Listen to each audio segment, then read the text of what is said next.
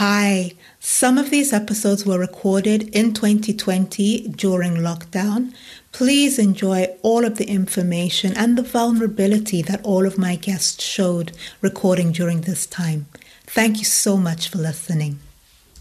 So I think this is probably a feeling that expats might share, but there's something very familiar about the beginning stages of moving somewhere new because you're like, oh, I know this feeling. You're listening to The Enterprising Expat, stories of women who packed up their lives and moved abroad for love, a job, or a fresh start. What does it take to build a new life and business in a new country?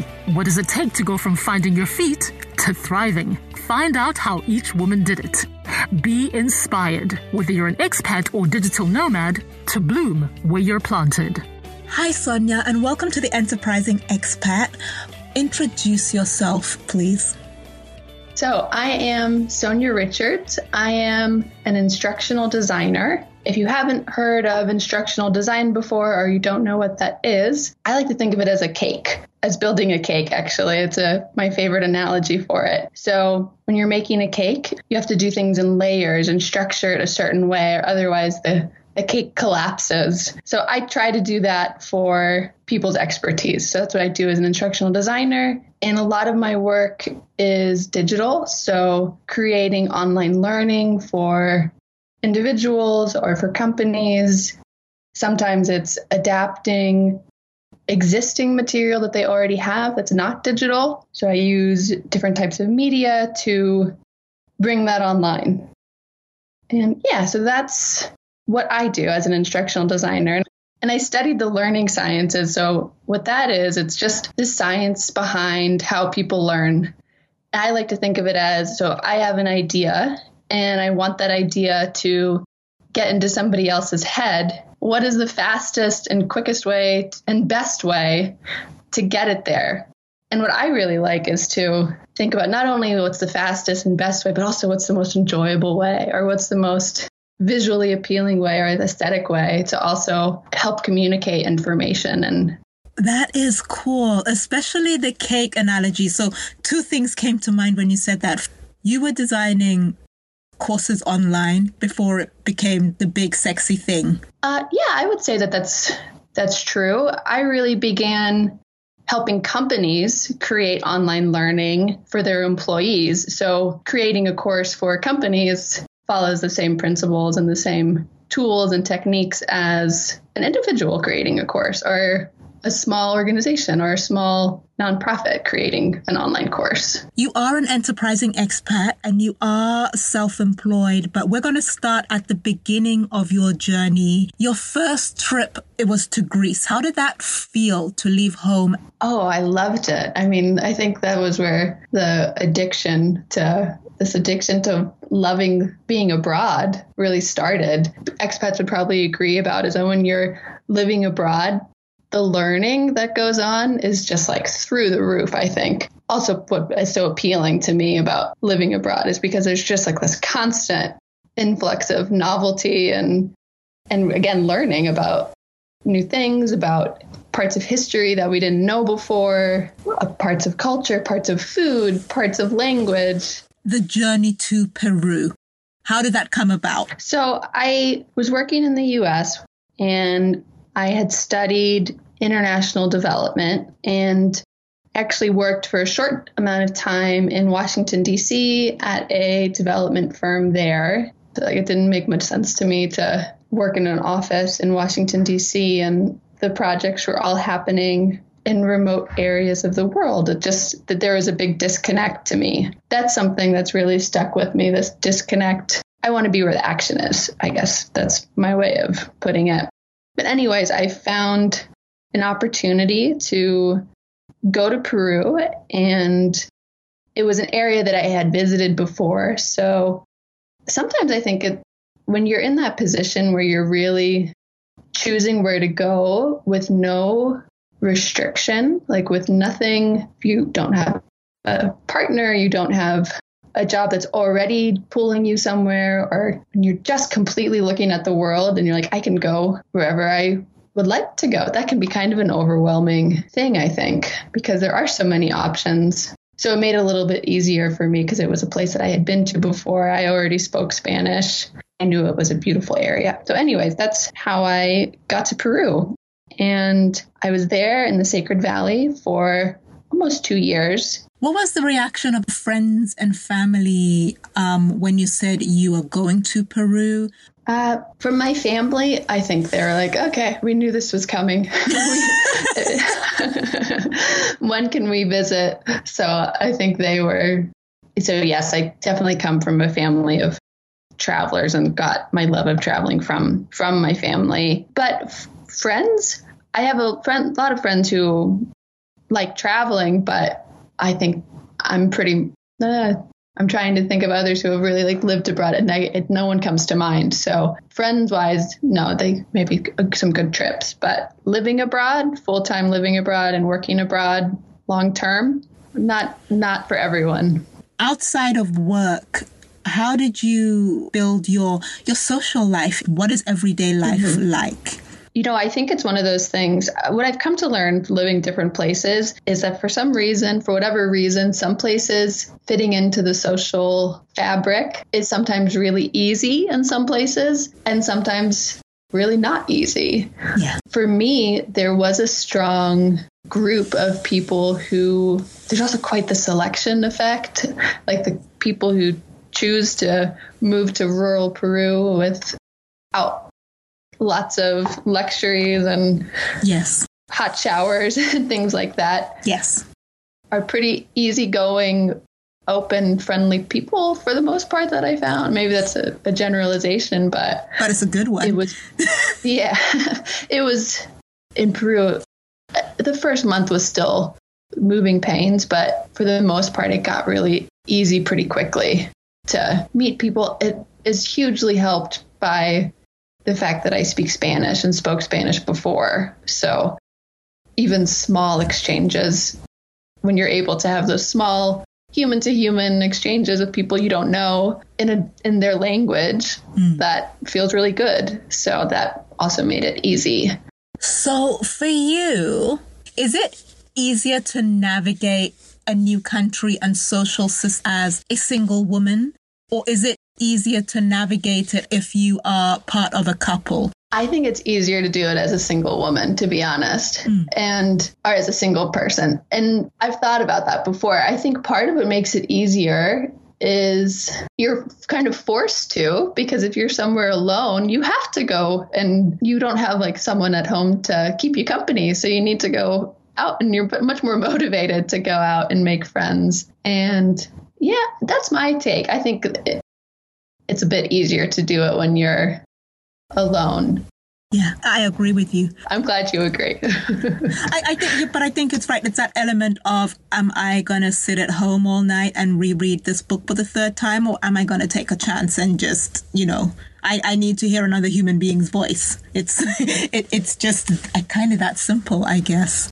Yeah. And maybe another element of it, it's also like living. I always lived with roommates. And so just by default, I would get to meet people pretty easily just because I had roommates, or I lived with a host family, which you can obviously do that as a couple. But at least I feel like there's a little bit more of a tendency to, okay, we have our own place.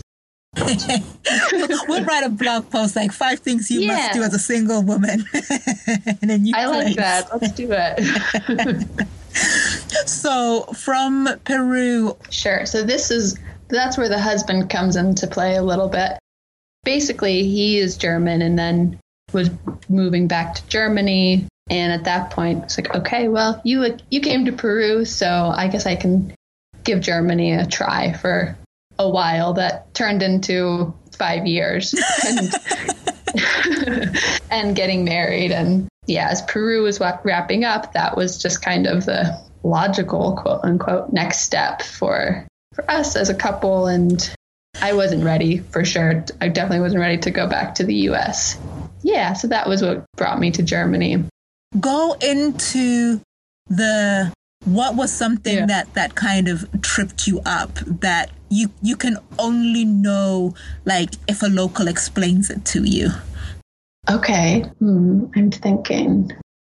Well, one thing that I think is kind of a sweet thing to me is this very strict rule of you should only cross the street when the sign, like when it says to cross. And I remember asking, I asked my husband, I was like, is it always so strict? Like, what if there's no cars around and there's like a completely empty street? And he's like, well, you just really don't want to do it if there's any children around. And I was like, what? He's like, yeah, because you don't want the children to learn like the bad habit to cross the street when it's not green. There's even some signs that are like, it says it in German. And it's like, be a good example in front of kids. Like, don't cross the street when the sign is red. We wait until it's green. And I don't know, like that to me is a very sweet example of makes a lot of sense. Yes. I love that. That is, you're right. It's so sweet. But then what was life like? So I did what a lot of native English speakers do when they move abroad. They start teaching English. And I did that. This was after, I'd already tried working professionally in my given area, but I just wasn't able to find work that was still connected to international development that was in English. And we were living in Cologne, which is a fairly international city, but not as international as some of the other bigger cities in Germany. So I did a 1-month certification course to teach English. And after that, I worked as a freelance English teacher. So I would find my own agreements with language schools, but I taught independently as well. And, then you're in charge of all of your own things like taxes and all of that fun stuff. But yeah, it was completely independent and based on me and my agreements with teaching through language schools. I did that, and that took a few months to get visa things sorted out. But for the most part, even though nobody likes doing paperwork, and that was sometimes painful, it wasn't very difficult. It was okay. It was totally manageable. And that's where having local support and a partner that can help with language stuff and paperwork, that obviously was very helpful. Wasn't expecting how much I really enjoyed not only teaching, but also the training part. And that was really where this fascination with the magic trick of people learning really started. Of like, this is so cool. Like, this is the way I share information changes the way people receive it. Like, the order that I present something makes a difference in how people retain it and how they understand it. And yeah, that was really where I got to see that really happen, which was really cool. And my whole body like gets excited thinking about that. But I call it like, it's a magic trick. Like, all of a sudden this person didn't know what present perfect was, but now they do because of this lesson, which I still think is so cool. So do I. I want to look at the space in between when you got to Germany and you were looking for jobs in your field. Tell me about that space in between. Really the time between, so when I landed in Germany, I didn't move to Germany until I had my language training set up. So my first month in Germany was my month-long intensive English language training course. So right from the beginning of my time there, I already started with that as an option, or as like the option that I knew I was going to pursue. While also I did look at other things, but I just kept hitting the roadblock of language, and it just didn't seem like I would be able to do something until I knew more of the language. And I think I felt like I needed to do something in the meantime, even if I didn't plan on doing it forever. I wanted to have something that I could do as soon as possible. Yes. If that makes sense. I also am a big believer in like tools in my toolkit. So for me, getting that certification was another tool that I could use if and when I needed to. And that's actually, I still feel like that as I move other places. I mean, I do, I focus on instructional design, but I like knowing that I have this other certification, and it often connects. I have a project now that connects the two with online learning and language. So how did you feel about being self-employed? Was that something that was a scary step for you? In that situation, the product is so well established and the demand is so well established. Like, you know exactly what you're selling. It's not like now where I have to think more of like how to even get people to understand what it is that I do. That it's so clear. It's like I teach English. These are my target groups. This is my product. It's very, to me, it's very clear cut. It was a nice transition to working independently because while I had to manage several aspects of it, it's not like it had never been done before. There was a model I could follow, so to speak. I'm not sure why, but when anybody tells me like they are teaching English, I always just seem to think of kids, and I'm not sure why. I think that comes up for learning stuff in general. We tend to think of learning only for kids, but I really focus on adult learning because the brain keeps growing, so we can keep learning forever. So, which I think is also cool.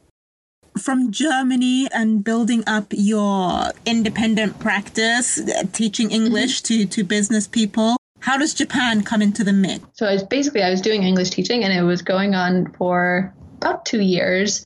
And I liked it and I really enjoyed it. I had found this program that was in Germany in English, and it was about the learning sciences, and it was a master's program, and it was research focused.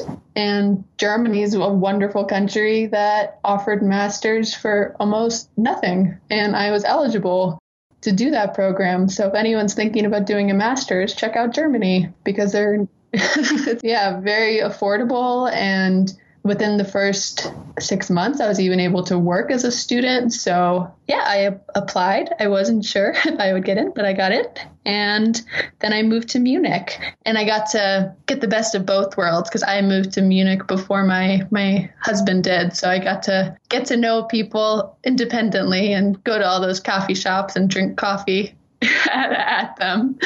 And then eventually, I think about 4 months later, then my husband moved over to Munich. In Munich for 3 years, and also worked full-time there as an instructional designer. And that was with the company. So that's where I really learned how to apply what I had focused on in the master's program in terms of using digital technologies and media to create online courses. And now in Japan, because of what I do, it's actually been pretty easy to get projects going because there is such a demand for creating online learning. And also it applies to in-person training. And again, there's learning in everything. So you can really apply these principles to just about everything. What was the motivation to let's pack up our bags and move to Japan? That was my husband. So it's funny because we're both from different countries, but we both have this affinity for not living in our own countries, which makes it difficult to decide where to live because he had lived in Asia before and he had lived in the US for, I think, almost 5 years. He had spent living abroad. So he was really ready to go abroad again. And I had never lived in Asia. So that definitely had a big appeal. So we came over. I am legally allowed to work as an independent consultant, as a freelance independent consultant, doing my own projects, as long as I declare all of that. And it can't go over like a certain amount. So which is of course limiting, but also good for transition period to get to that amount, get to that level, as long as it is all declared and filed. And if I start making amount, which would be great, making like twice as much as my husband, then that would be maybe a problem. Yeah. So technically I'm on a dependent visa. So that's part of it. And there are some like time restrictions, but again, as long as it's documented and done with the tax office, it's all acceptable, which is great. So it would seem that in Japan, there is leeway for kind of, the the other spouse, the trailing spouse, if you like. It's not just a one-way ticket to boredom and ladies' lunches. Thankfully, no. Just to respond that way, that would have been a harder pill to swallow. But no, it's actually very. Again, there's this like one-stop business office that they have in Tokyo that I was able to go to and ask all of my questions and get that information and basically just say, I want to use my skills here and how can I use them and what's allowed. And no, they were really supportive and very helpful. And actually they even said that like if it gets to the point that I am just raking it in, just, it's also pretty easy to get a highly skilled visa. So that was also very clear. They have a very nice point system. And if you meet the number of points, then you can apply for that visa and carry on from there. So life in Japan, what has hit you? What do you love? What are you learning? I like the way you put that. What do you love? What are you learning? There's a lot of things to love about Japan. I love the details that I see in things, whether it's the design details or the art, or in the food. There's just such attention to detail that it makes me stop and think of the thought process behind this tiny detail that I'm enjoying. I'm trying to think of a good example, but I don't know if you buy some food at a store and the way it's packaged up so carefully and tenderly and so well thought out so that nothing spills and nothing is messed up. And it's this perfect shape when you get home. And that's just one example of this really, really huge attention to detail that I see here. And I'm very grateful that people here are so gracious to my very limited Japanese and so friendly. And please just say your social media and how people can get in touch with you and your website.